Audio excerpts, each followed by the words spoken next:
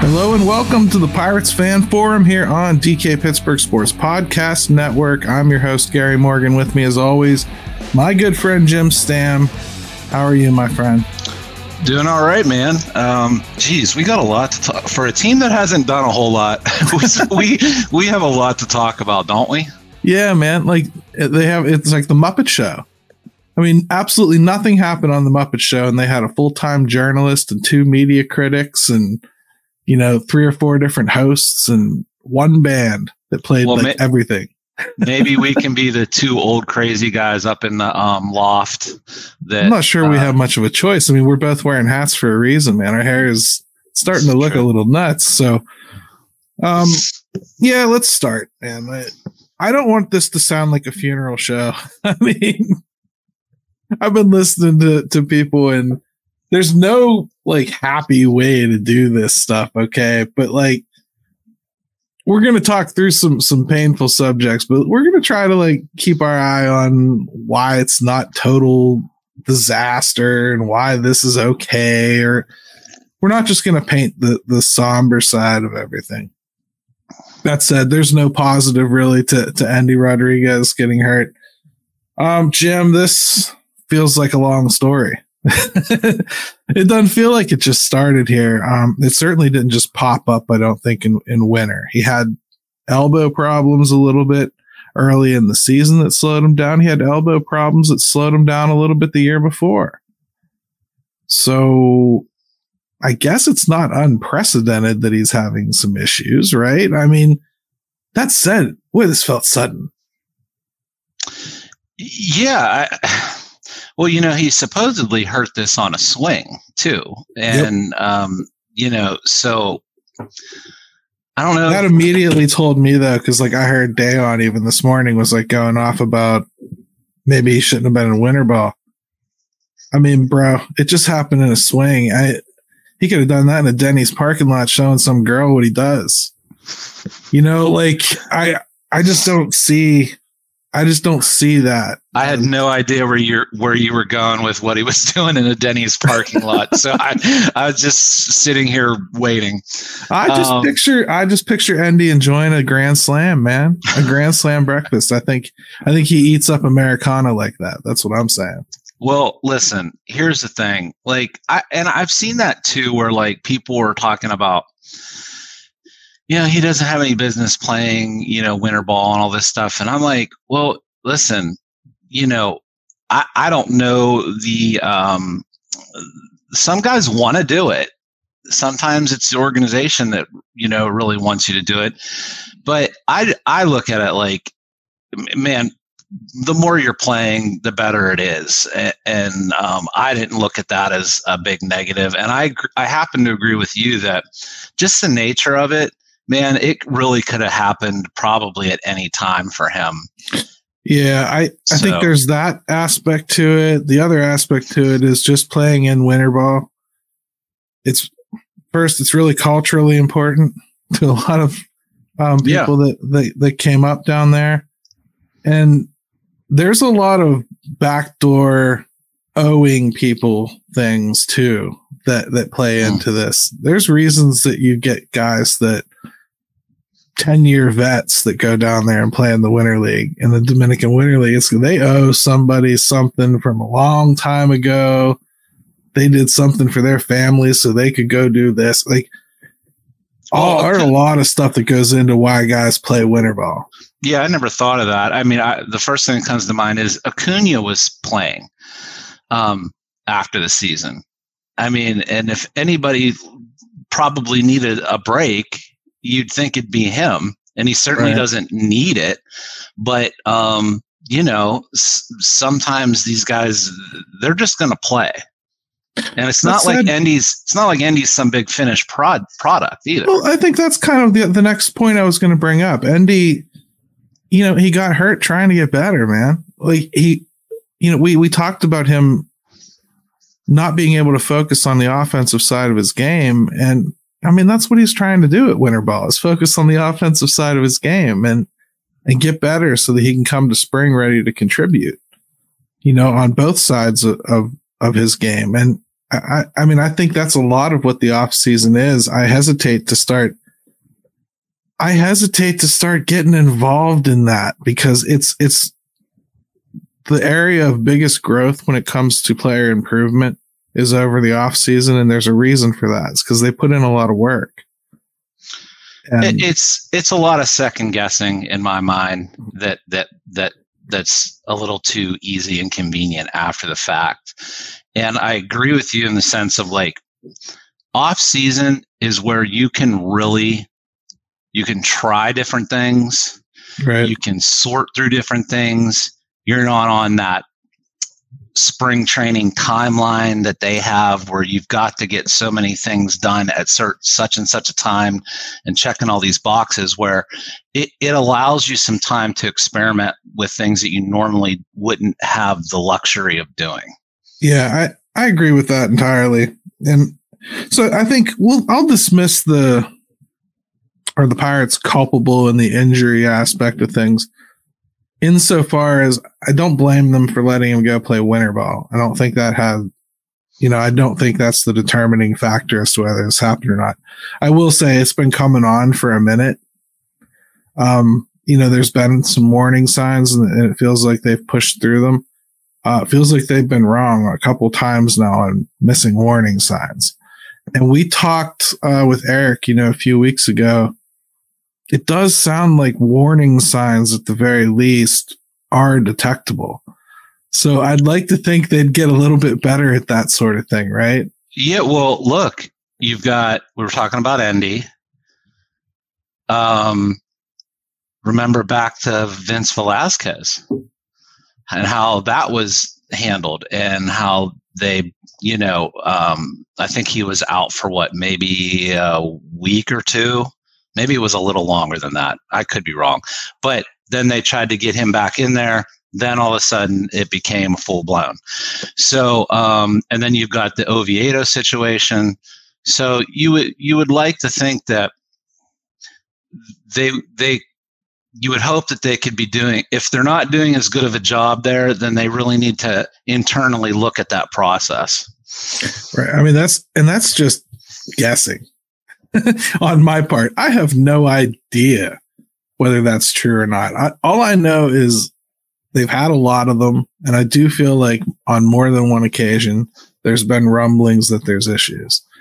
If you really want to get concerned, O'Neal Cruz had these issues and was shut down in the minor leagues, and he played through it, and he has never had the surgery. So if you're a real doomsdayer, I mean, that could very well be on your horizon. Yeah. Well, it's interesting too, is because it's so often a focus of the pitchers, right? And how they're being handled. Well, it turns out that, hey, we've seen Bryce Harper dealing with it. So you look, everybody is susceptible to it and you just don't know. Yeah, let's bring up one last angle about Endy before we take a break, and we'll come back and we'll pick up any crumbs that need brushed off the table before we move on to something else. So don't worry, this won't be all we say. Wilbur Matthews here, he says, we have other catchers, and it's not like Endy was carrying us. He was the starter, but DeLay is fine. I'm sure Sanchez is fine. I mean, let's not forget we survived Hedges. So I get the sentiment there. I think it's passing over a pretty large name there, which we'll get into because there's a beneficiary to this too. As Mike Tomlin always says, one man's misfortune is another man's opportunity.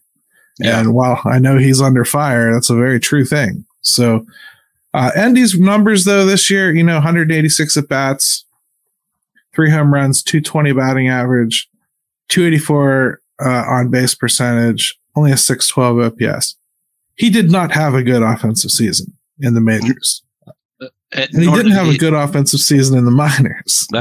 Yep. I mean, so yeah.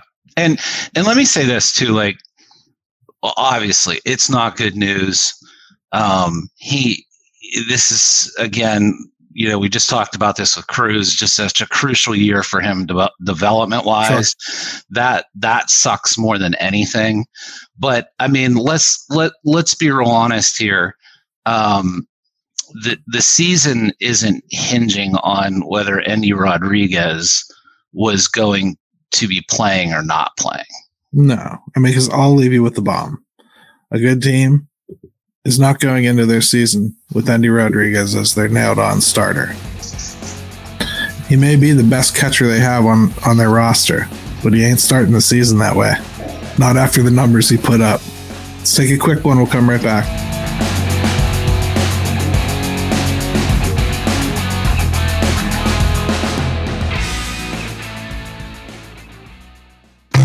At DK Pittsburgh Sports, we take pride in coverage that connects our city's fans to their favorite teams.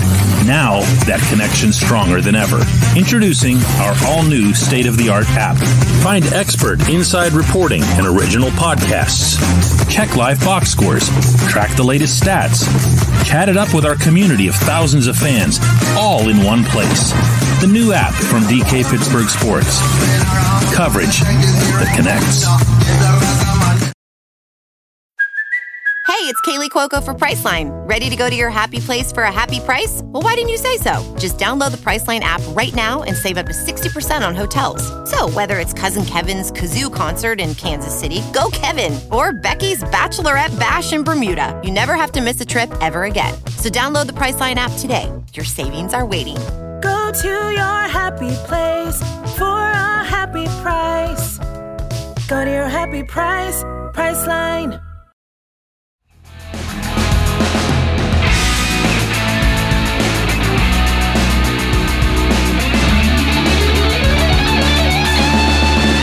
All right, we're back to the Pirates Fan Forum here on DK Pittsburgh Sports Podcast Network, and I can tell we're about to start a segment that's probably going to be fire because there's already fighting going on in the chat, Jim.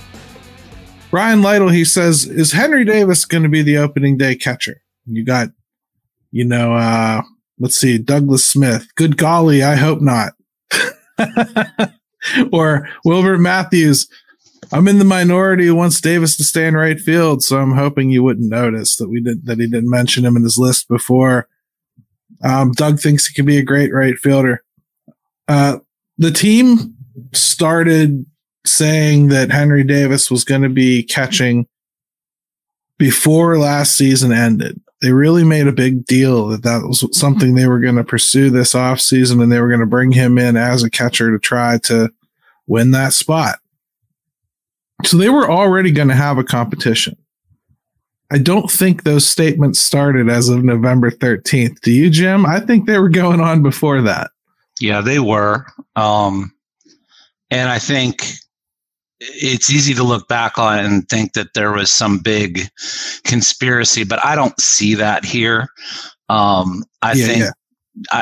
think that that's their plan. What I would say about all this is, to me, it is the silver lining where Henry now has complete, total opportunity to do what they had hoped he would do from the very beginning, which is be a catcher. Yeah. And take control of that position. And I will say that I look at it like sometimes you just have to find out and be forced into it. And so that to me is the silver lining here, which is it was a very kind of weird situation with having Endy and Henry. Sure. And so like you can see where that's tough to come up with a plan. Well, we've always wrestled with it, Jim. So I mean, in many ways, it's almost like I'm not happy he's hurt at all. No, but it's nice to have a little clarity. You need Henry now. Like, here's a great way of putting it. John Gorman, he says, I would have been fine seeing Henry in right field, but now you have to see what he can do at catcher with an extended look.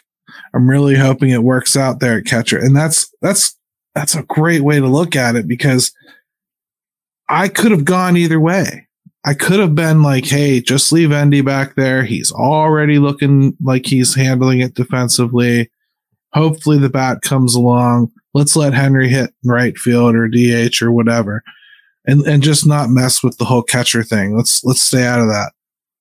But man, with this injury, even though the Pirates hadn't done a good job of selling me on it before, or like making me feel like they had a good plan of how they were going to go about it, I don't care.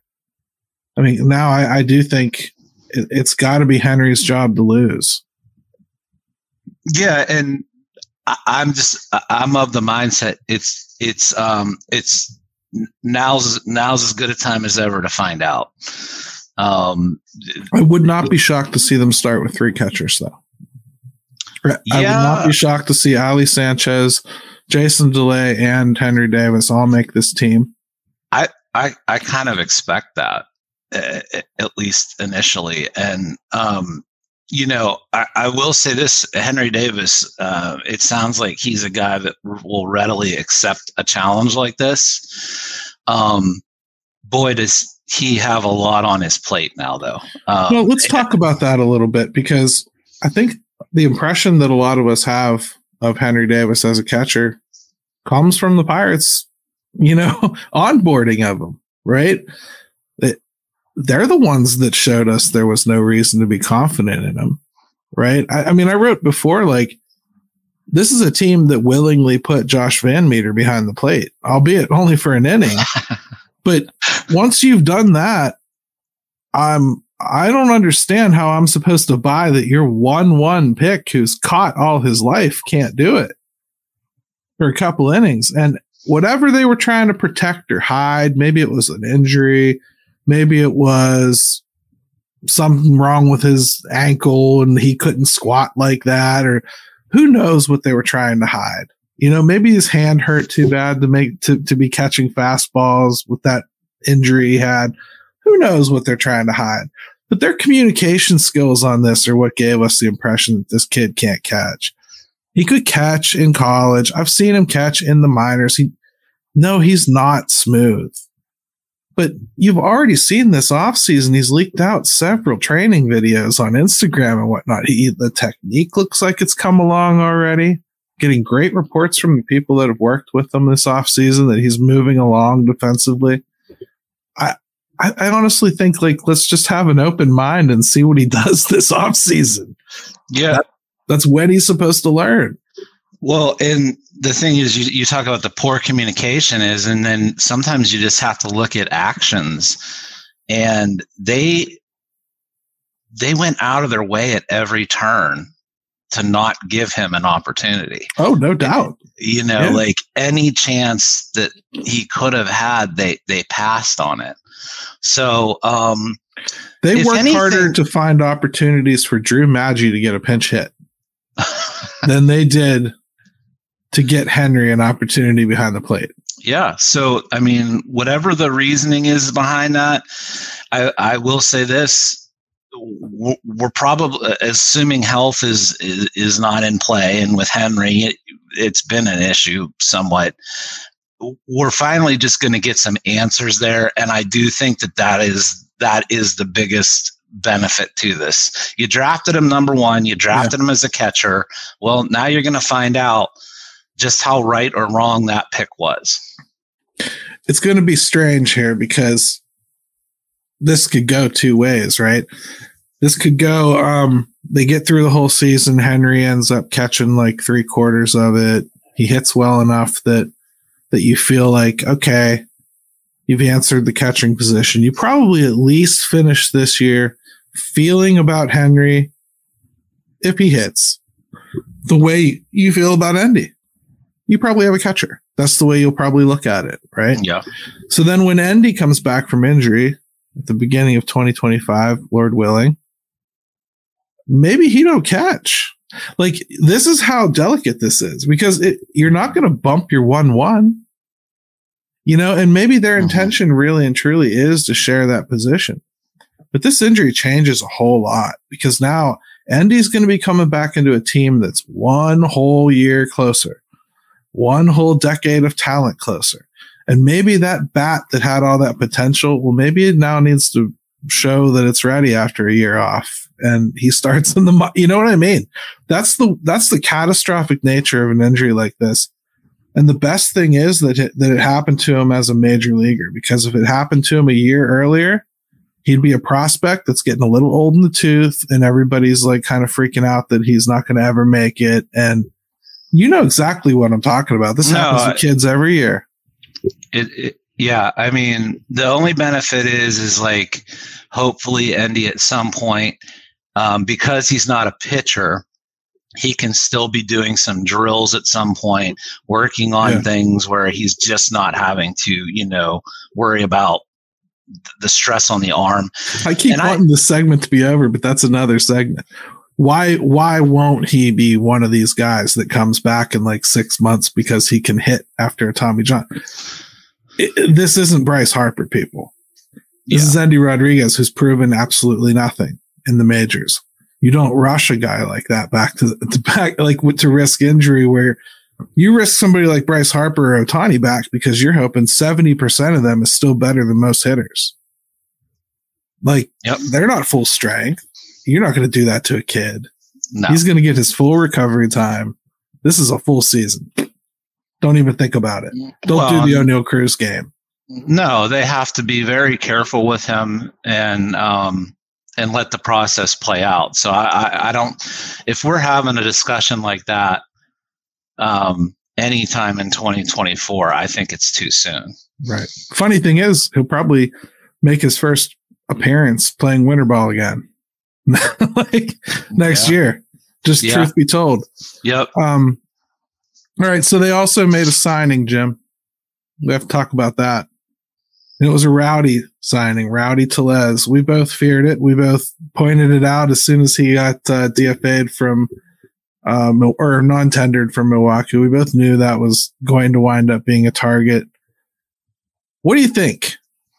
I saw what he did in 2022. I've written about him a couple weeks ago, actually, as like I could see him being a guy that you might want to consider taking a shot at.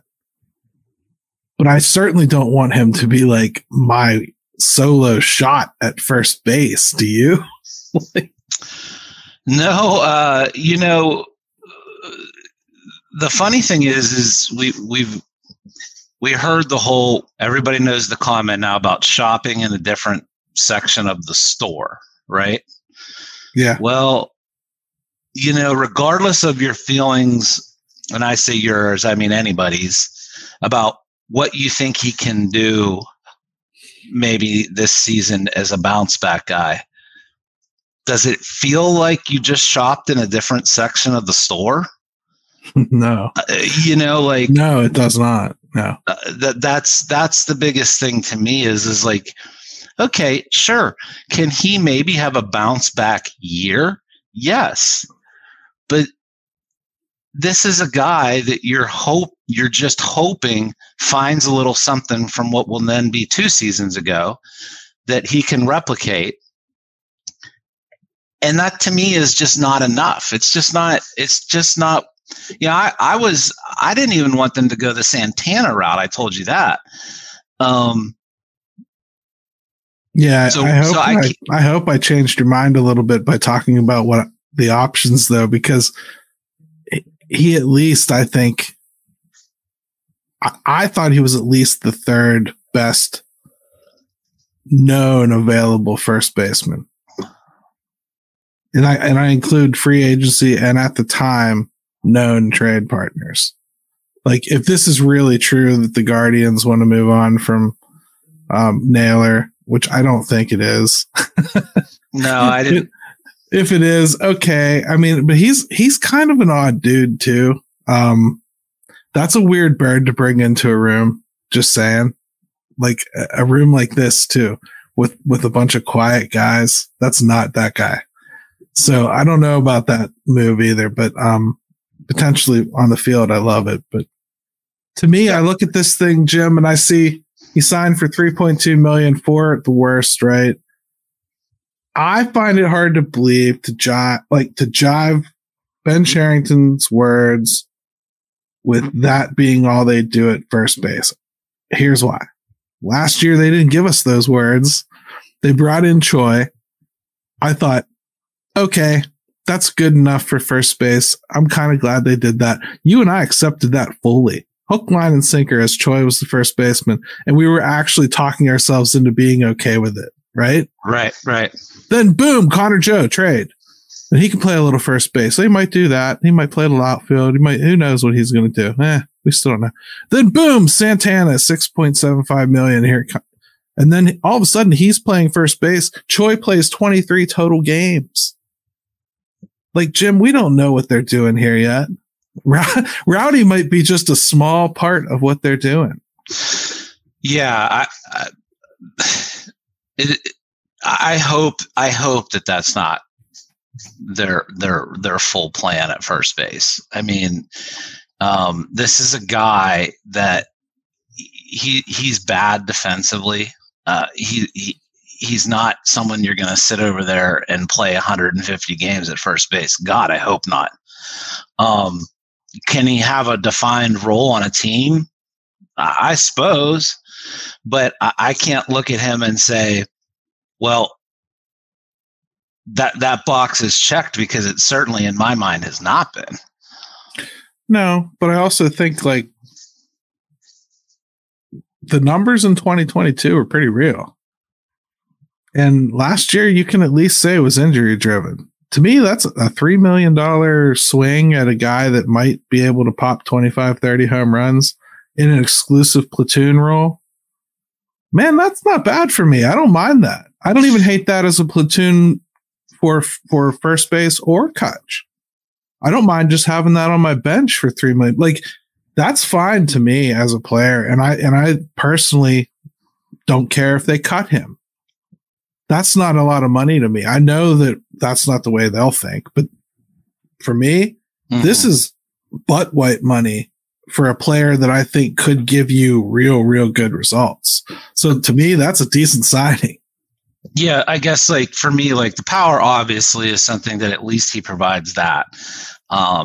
He's like I said, like he's very poor at first base. So that really worries me if he's got to play there for any length of time. But really it's the power, right? Because if you look across the board, even in that good year that he had in 2022 with 35 home runs, it's pretty much everything he does, because even his on base percentage was .306. So right. Like he definitely is kind of a one trick pony guy, and you do need those in Major League Baseball. I just don't want them to be depending on that, because I don't know what this looks like. Right. And Doug brings up here the basic question everyone is asking themselves at this time is, has the teams ever moved forward after 1/3 of the offseason or moved backward? I just had Justin on my site actually dive into this just a couple weeks ago, and he went through everything that Ben Cherington had done at Boston or here before, around, or slightly after the winter meetings, and what he found was very, very little. So most of his history is up around Christmas and post. He's always kind of done that sort of thing. I also think we tried to warn everybody on this stuff, Jim. We said this was going to be trades this offseason, we thought. And those just take longer. I'm sorry, they do. They take people landing free agencies to shake other things free too. Well, everything has gotten pushed back. Everything has been hinging on letting some things sort themselves out at the top of the market. You have a little bit of this uneasiness around the game with the RSNs. You've got trades that you're probably trying to figure out where your best, match is there. And so to me, and I said this even going into the winter meetings, don't be surprised if you don't see a lot of things happen. Yeah. Because there are just some years that's how it goes. And I just think that if you look big picture, everything's been slow. Everything. Yeah. And I think that's a fair way to look at it. And you're going to start to see other dominoes fall too. Yamamoto's the next big one, right? So Yamamoto will go to the Dodgers, as I called almost 2 weeks ago, right around when I said, Ohtani would go there. Right. Well, I mean, Yamamoto will go there. I wouldn't be surprised if they trade for Tyler Glass now. And I would think that they'll probably, which the trades, who cares? Like anybody has that ability. If they want to do that, fine. But they're building a super team and they're definitely putting it in people's faces. And I think we need to talk about that a little bit, Jim, because the whole Shohei situation, it's kind of shaken my core with baseball a little bit. I just feel like maybe we need to have a little bit of a, I don't know, baseball therapy session, if you will. Fine, I'll go downstairs and get the couch. Thing is, man, I don't feel like trying to try the case against Major League Baseball here with facts and yelling and screaming about a salary cap and everything. I don't think it needs to be that complicated. I think it needs to be more just like, are we happy with this game? And like, even if that is fair, what happened with Ohtani out there and all that deferred money, even if that's completely legal, which it appears to be, does that sit well with you, really, as a fan? Let's talk about it when we come back, man, because I think we got a lot to say. So I'm going to leave us plenty of bumper space for it. Yeah, we need it.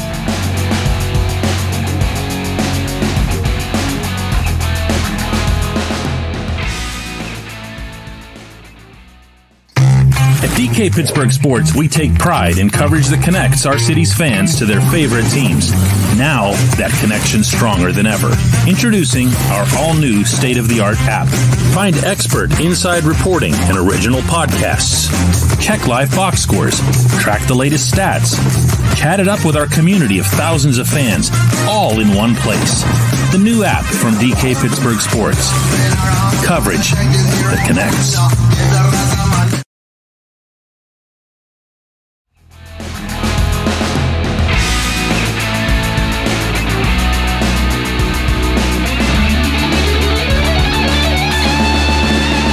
We're back to the Pirates Fan Forum here on DK Pittsburgh Sports Podcast Network. Make sure you smash that subscribe button down there. Give us a like. Head on over to Apple Podcasts and do the same over there for us. Leave us a comment. Tell your friends about the show. Do all that stuff. We're going to work real hard to try to get some kind of something to pass out to people because I keep getting asked for that stuff. So I gotta get on my horse and figure that stuff out. This is supposed to be your thing, Gary. I know. You're good into the PR type of thing. I know. And next week, don't forget our Christmas show. Jim and I haven't entirely figured out when it's going to be because he's been playing single dad and he needs mom to come home and tell him what his schedule is next week. I need her to save me completely and totally. So once we get that nailed down, I'll send out a notification on Twitter and Facebook. Make sure everybody knows. There's rumors going around that I'm going to sing Christmas Carol song parodies. Like, we'll see how that goes. I'm working on something too. Listen, there's no singing going to happen, but I'm working on something. So well, it's going to be a good time, man. And I don't know about you, but I'm going to be dressing up. I'm getting lights behind me and everything. It's going to be a blast. We're going to have a good time next week. So we'll let you know when that's going to be. Let's start with a question here before we get into this, because we should wrap up the Pirates a little bit.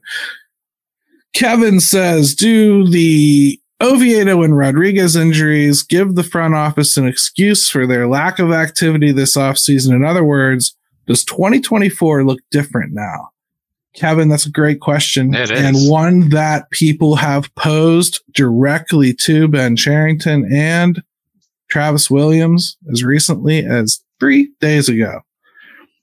Journalists have given them off-ramp after off-ramp here to back off. Right. They have. We've had injury to Oviedo. We've had a slow start to the winter. We've had Andy Rodriguez now goes down with the elbow surgery. Well, all this stuff going on. They keep giving them a reason. They keep going, hey, Ben, you still planning on getting all those pitchers and everything, right? And he goes, oh, yeah. We're in on everything. I'm looking all over the place, you fool. I mean, like, he's right back at them. Travis Williams. Oh, yeah. We're not changing a damn thing. Everything's on course. We're doing exactly whatever this front office puts together this year. you're going to know two things. One, they claim they're trying to win. And two, they must believe this is enough to win. So I think we're going to know one of two things at the end of next season. These people are either wholly unqualified to do their job because they thought that was going to be a winner, or they bald-faced lied to us and just flat out didn't do enough. It's really interesting because, like you said, they've had a chance to kind of start, these have been things that we couldn't have foreseen, and so on and so. They haven't deviated, which for the Pirates is weird in and of itself, because you can kind of read between the lines, and there just hasn't been that. So yeah, either they're still going to have some things working this off season that will then make a little more sense as to why they keep saying that. But all we have to go on is right now. Right now, it's not looking like it makes a whole lot of sense. Let's see what this one says here from Daniel. They claim they're trying to win and then go out and bring in garbage players at the time. It is time to give up on Ben Cherington. I think so. Well, they're not going to give up on Ben Cherington, Daniel. This is his plan. And again, they claim they're trying to win. Well, the team he puts on the field needs to win then. If the GM says words like that, you talk about accountability. Well, most of the time, these front office execs, they're slithery. They don't allow themselves to get pinned down. They're smarter than that. They don't say things like, yes, we're out there trying to get 2 pitchers. They don't say specific numbers because they could fail and not get 2 pitchers. They don't say things that are going to pin them on themselves. And this guy will not stop doing it. Well, we've talked about shopping in a different section of the store, increasing payroll, attacking free agency, wanting to upgrade at certain positions, outfield, first base. Like, these are all things that have been clearly stated. So, so those are not things that Ben Cherington has ever said. Travis Williams, for God's sakes, never says anything, let alone what he said the other day, which is nothing's going to change what our plans were. So, something's got to give with it, Gary. Point is, Jim, from the time that man uttered the words that he wanted to try to win this year and he thought that they could make that push, it's been on him to make that the case. And twice now, I've read journalists, Alex Stump, Jason Mackey, 2 separate occasions, giving both of these guys off ramps, just giving them an opportunity. Here's this terrible thing that happened, sir. Hey, I know you said you were going to lower the budget, but there was that 8.7 earthquake that knocked over all those buildings downtown. So are you still holding on to that budget, Governor? That's the example of an off ramp from a journalist, right? The Pirates refuse to take it. So good or bad, they either have integrity and they're going to stick to their words and they don't really mean them, or they ain't done.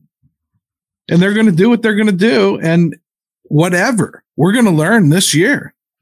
He either doesn't know what he's talking about or he does.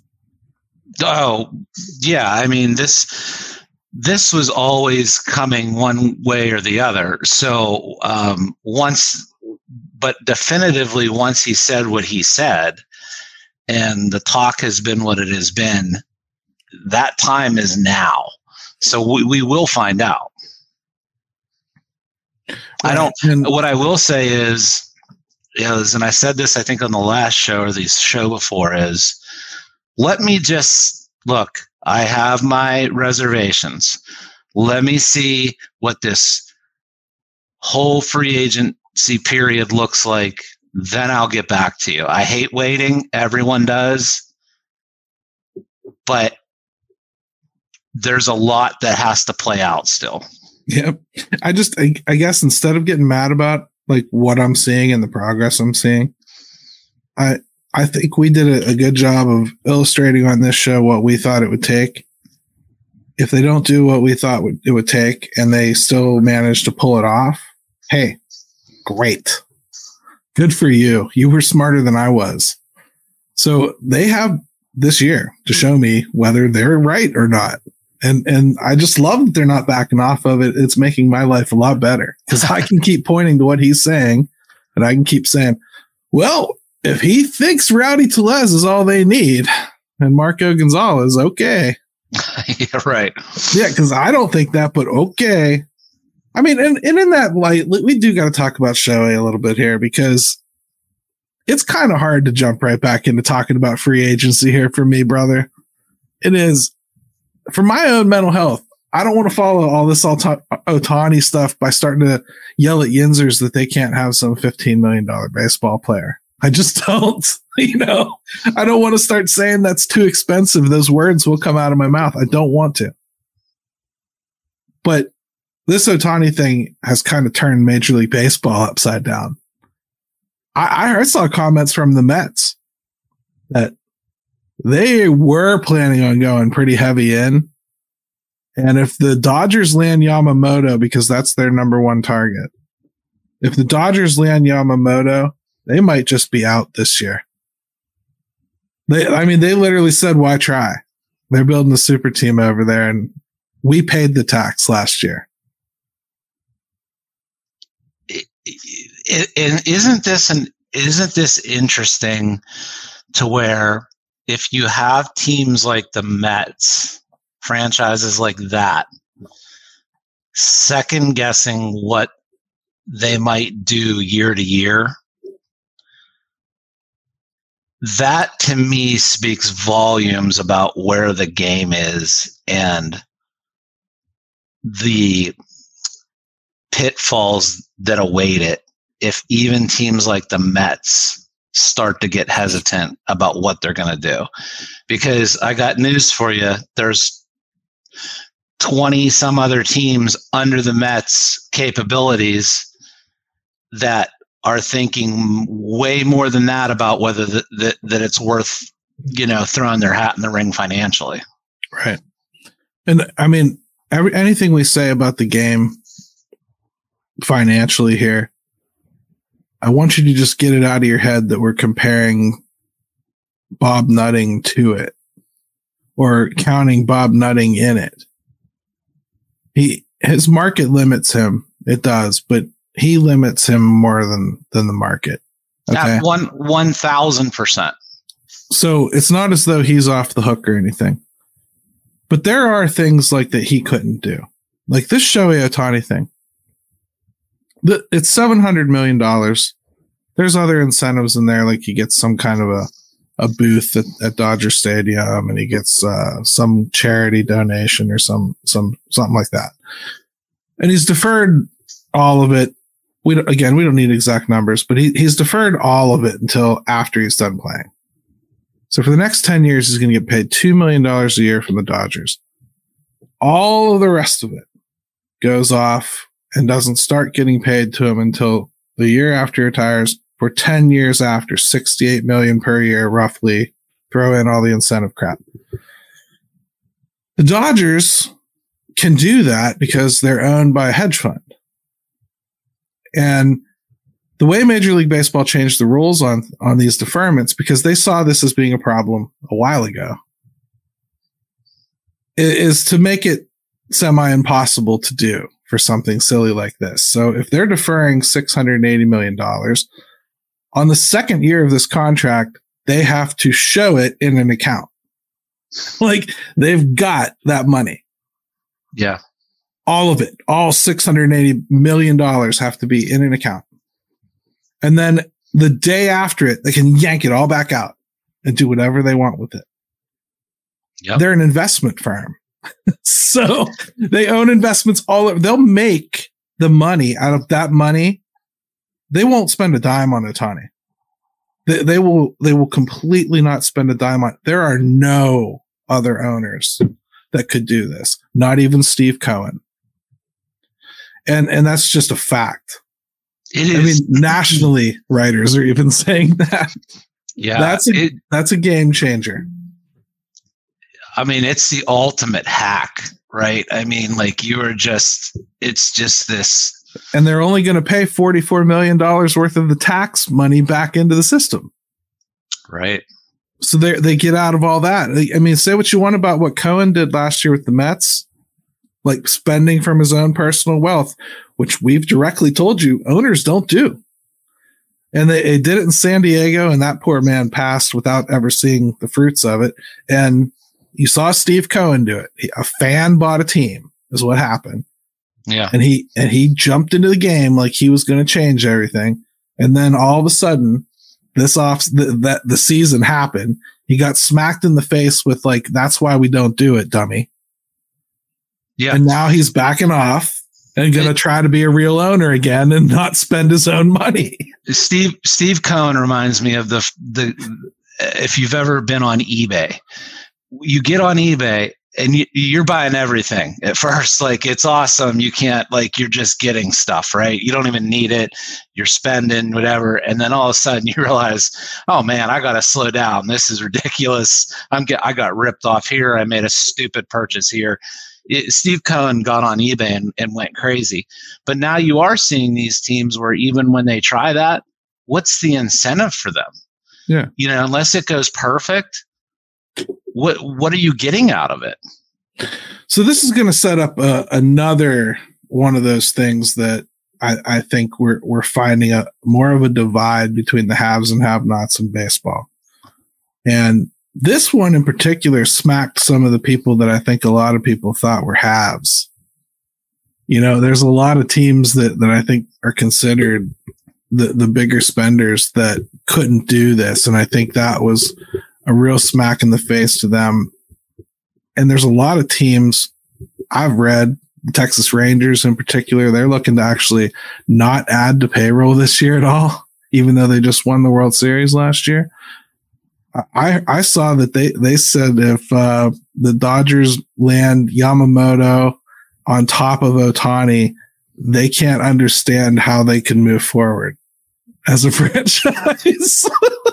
Yeah. I mean, like, they just won the World Series. But that shows you how messed up this system is, Gary. Yeah. That when you even get teams like, whether it's the Mets and all their financial capabilities, or the Rangers who just won the World Series and were really intent on running that back or trying to. Right. And then all of a sudden they're just like, well, you know, maybe not. This is basically like somebody builds a luxury vacation home, right? And they let you rent it out for $1,000 a month, and you turn around and sublet it for $10,000 a week for 10 years. And then, because you promised to pay them a whole crap ton of money down the road. Well, you've made way more than that on the way there. Yeah. So by the time you pay them, you will have made money on the deal. The Dodgers will have made money on Shohei Ohtani by the time they're done paying him. And nobody's going to notice it. And that to me is like, that's going to be the unfair advantage that smacks a lot of these people in the face.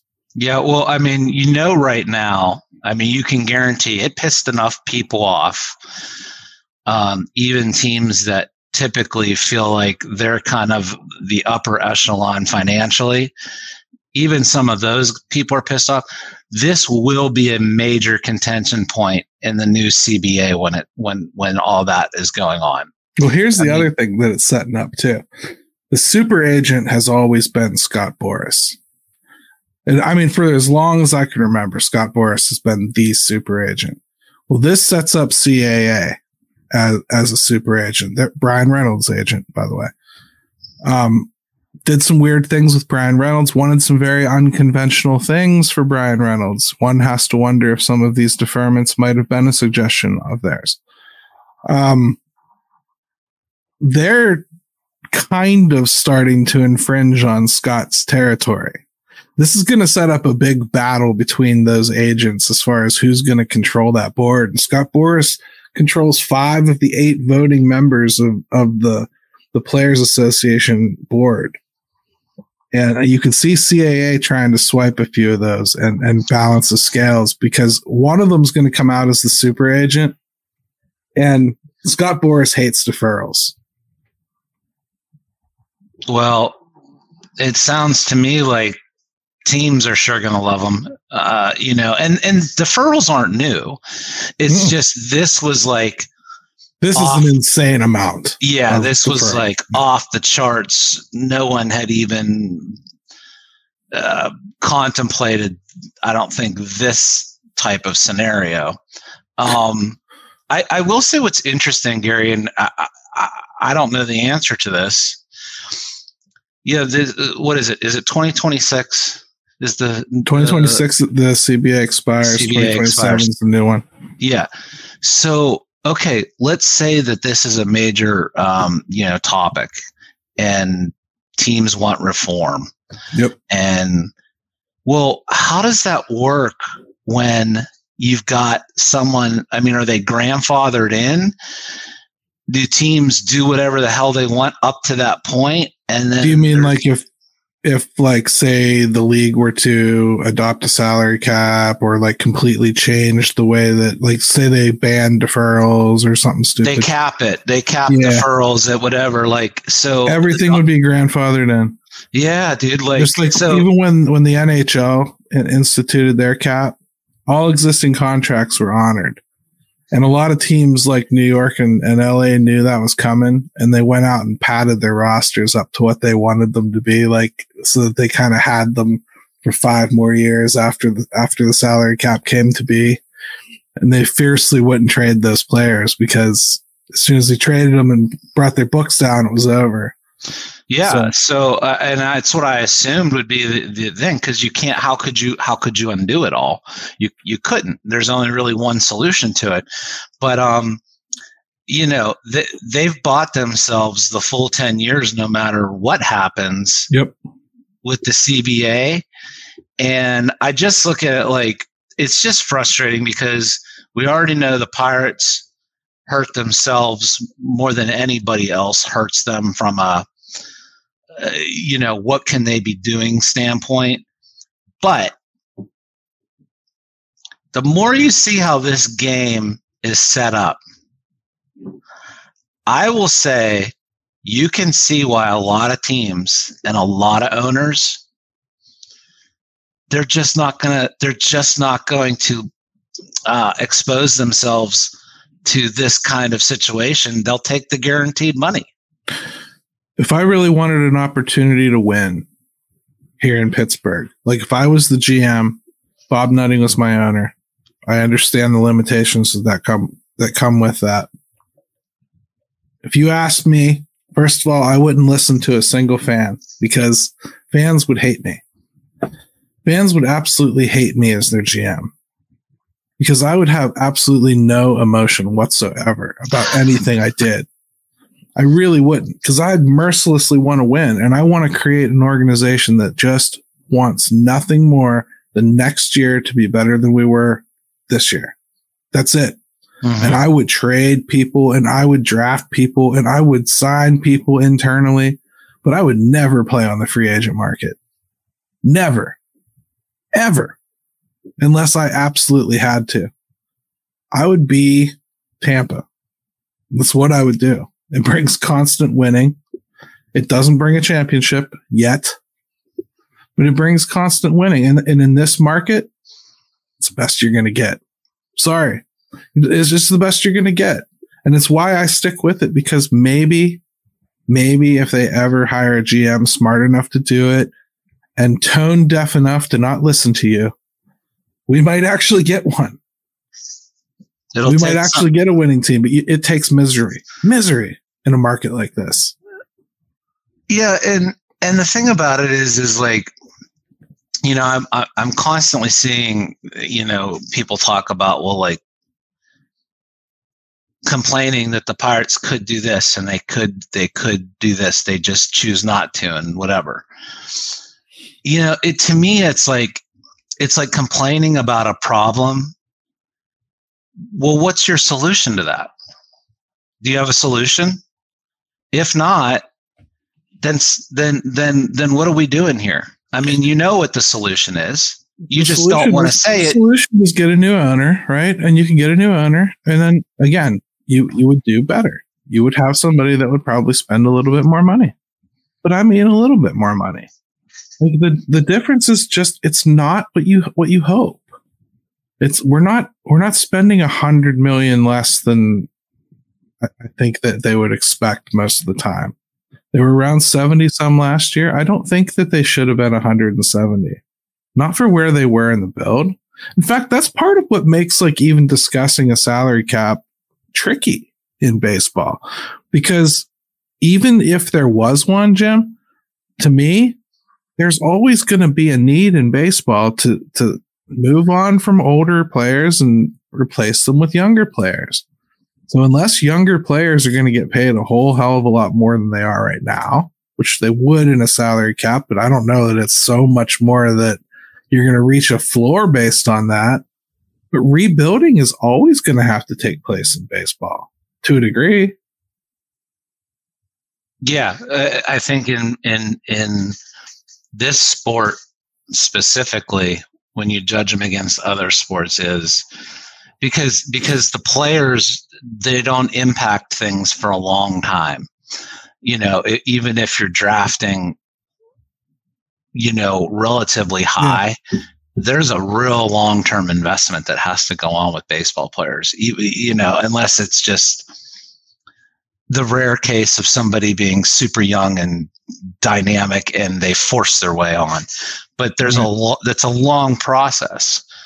And it is, and it always takes some kind of a down, and I just think like that's something that we shouldn't lose sight of, because when we talk about salary caps, well, there would be salary floors as well, which means you're probably going to have teams fielding really bad players, making way too much money sometimes, like because you have to fill a salary cap, or you're going to have some 40-year-old guy sitting on your bench making $15 million, in baseball.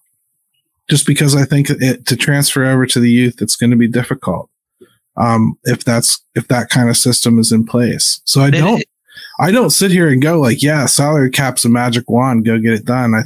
I think it's got some caveats in baseball that make it difficult to just implement something like that over the top of what's here. No, yeah, like there are a ton of questions about how you could implement it and how that all looks. I would take it in a heartbeat over this situation that we've got now. And back to the point that I made earlier, which is when you've got big teams now contemplating how much they want to go into this, that's a problem for baseball. It 100% is that if you've got the teams in the top third that are thinking it's too rich for my blood, right? Geez, that is something they have to address, Gary. They have to.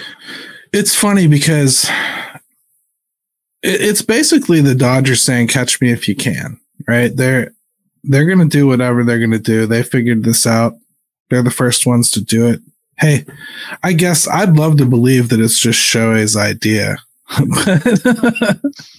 but I don't know that I 100% buy that. First of all, Jim, you and I, we both have been like reading a lot of the same things and listening to some of the same things. So it's our understanding that there is nobody but LA that could do this, right? I mean, that's what we've heard and read.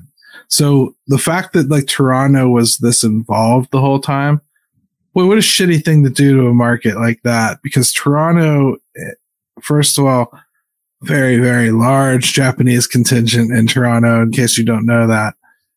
That team 100% was ready to do whatever they had to do, right? Yeah. So were the Giants. The Giants claim to have accepted these terms. So now that's fine. But like, again, I don't necessarily, at least from what I understand right now, think the Giants could have done this. So I mean, maybe I'm mistaken in that, but it sounds to me like that would be a very difficult lift for them. The fact that this gets into a whole nother category of all this is like, essentially when you're letting like multi-billion-dollar corporations, entities own teams, boy, are you opening up another whole can of worms with that. I don't think it was ever. It's just going the way of all business. And I don't know if I care about who owns them, but like doing that with no break, like there's nothing to stop them from just basically stomping ants and or using magnifying glass and burning ants all over the league. Mm-hmm. There's no mechanism to stop that right now. And I do believe Major League Baseball thought they were stopping it with the last rule change. So this is a thumb in the nose of the league. I would imagine that the players union thinks it's cool because it probably affords more money to be spent on players this year. Right. Yeah. I don't know how they'll feel 10 years from now, but then again, I don't think LA is going to pay for this. That's the thing is like everything is like short-sighted with this is, oh great, it's more money for other guys right now. Nobody cares about the ramifications of that. That's down the road. We'll deal with that when it comes. People love to like, they want to discount the salary cap, salary floor argument in baseball because of the parity, right? On field. Yeah.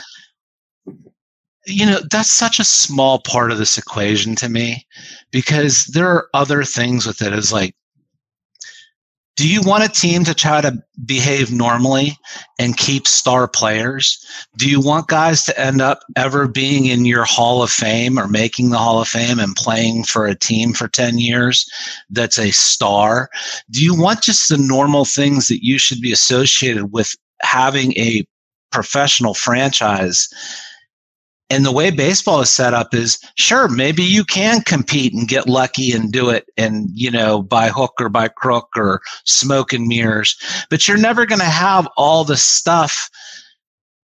One, it's a tough road, even if you did it. And then you're going to dump it all anyway, because you can't compete with keeping these types of guys and having the things that come along with that. It's just a real... Do you understand what I'm saying? Like, it's a real distorted version of being a fan of a team in that regard. And so forget the parody part of it. There's way more to it than that, Gary. There is. And we've talked about that stuff. Like, who won't enjoy watching, the peon kid Pirates, taking on the Dodgers at PNC Park with Shohei Ohtani and taking 2 out of 3 from them with a quarter of the payroll or something, like, sure, people will love that stuff. And it's not as though I can't appreciate it, but like at some point, I guess like the thinner you make that shot that I have to make to win, the less chance there is it's going to happen, the more that has to go right for that opportunity to ever take place, the harder it is to invest every year. The energy that it takes to actually follow a baseball team, at least as deeply as I do. And I think like that kind of really deep connection with a team and following them that closely, that's what builds fan bases. It really is. That's what makes a community around a baseball team. And when you take the ability to actually win off the table, it's happening to too many teams. It's one thing if it was just the Pirates and like 3 other teams, right? Because you could say contract, If you watch European soccer, I don't know if you do, Jim. But I do not. I've had occasion to watch European soccer, and I have a lot of friends that like it. And then I've never understood the whole thing about relegation, because it's basically like you can't win a championship. What is the sense in even having a team? Right? Why is there a team in Nottingham? They're never going to win a championship. They're not even in the same freaking league. When they play somebody like Liverpool, well, they're going to get their butts kicked, and they couldn't win if they beat them. It doesn't matter because they're relegated. They're in a separate league. Major League Baseball doesn't have that, but they might as well. Because it's serving as it's just the de facto serving as the Harlem Globetrotters and the Washington Generals. They need you for the day-to-day competition of putting on a league, but they don't need you trying to win. I mean, listen to all the people in baseball that openly came out and said how great this was for the game, right? He's finally with the Dodgers. People even talked about and having Shohei in the LA market. He was always in the LA market. Anaheim's just a not 25-minute drive. Just not the right one. But it's LA. Yeah, I know. I mean, it's not as though he couldn't see the Hollywood sign from either location. This is insanity. Well, yes, and you mentioned the Devil Rays, or the Rays, sorry. Even their fans, think about what they have to do as fans as it relates to the players that they have or that they sign, knowing full well they're going to move them, knowing full well that they're not going to stick with a contract super long. It's still just one of those situations where, okay, they've won a little. It's still gross. It's still a gross way to fan, in my opinion, because you still don't even get to look. I'm not asking for the 19-year Tony Gwynn career in San Diego, but we're talking about after 3 years, it's time. It's time. We're gonna move in a different direction. Because Rosarena is a great example right now. Blake Snell is a perfect example. I mean, we could go on, and it's just only LA gets to have that, right? You can only enjoy a guy for 10 years. Yeah, or you get the teams that pop up every once in a while and decide they're going to spend. Boston every once in a while will go, we're going to spend this year. And every once in a while, San Francisco will go, we're going to spend this year. Every once in a while, the Cardinals go, we're going to really blow it out this year, right? Yeah. There's some teams that do that. Those are the teams that win the championships but aren't perennially in it, right? Then you got the teams that spend all the time. Yankees are always up there, suck in the playoffs. That's their own stupid fault. The Dodgers, been up there forever, suck in the playoffs. It's their own fault. It's not my fault you're not winning World Series, but you're getting invited to the dance every time. Don't you understand, why the ugly girls are getting upset? And don't you understand there's a lot more ugly girls than there are good looking ones at this point?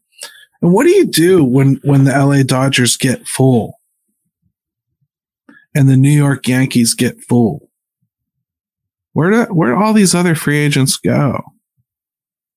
Because the Dodgers are getting full, folks. There isn't a lot left. I mean, where do you go after that? And who wants to try? Who wants to try? Who wants to? For real. Look at what Arizona just did. How do they feel? Just went to the World Series. They go out and they're like, let's go and spend some money on a pitcher. $20 million. This is going to get us there. And then look what's going on in their own freaking division. Right. We said last year watching the World Series, didn't we? I wouldn't be surprised if Arizona came back and they were picked to finish third in their division, maybe even fourth. And the thing is baseball has allowed this plan B safety net, and you can use it whenever you want, right? You can just decide that this is too much for us right now. We're just going to drop off. And Gary, you had an excellent article, what was this, 3 years ago, about how the NHL came to be with their salary cap and the things that led to it, right? Yep. But I think the NHL teams saw that as a unified need moving forward for the health of the game. Yep. I think in baseball, I'm not so convinced that everybody even. I think there's a lot of people that are just fine with the way it is, and I know that maybe it's shifting more towards a little bit of the unsettledness of that. Yeah. But I think owners love having that safety net. I think they love having that plan B. Well, we got to end the show, but I'll say this. It takes 2/3 of the owners to pass something, but it only takes 1/3 to block something.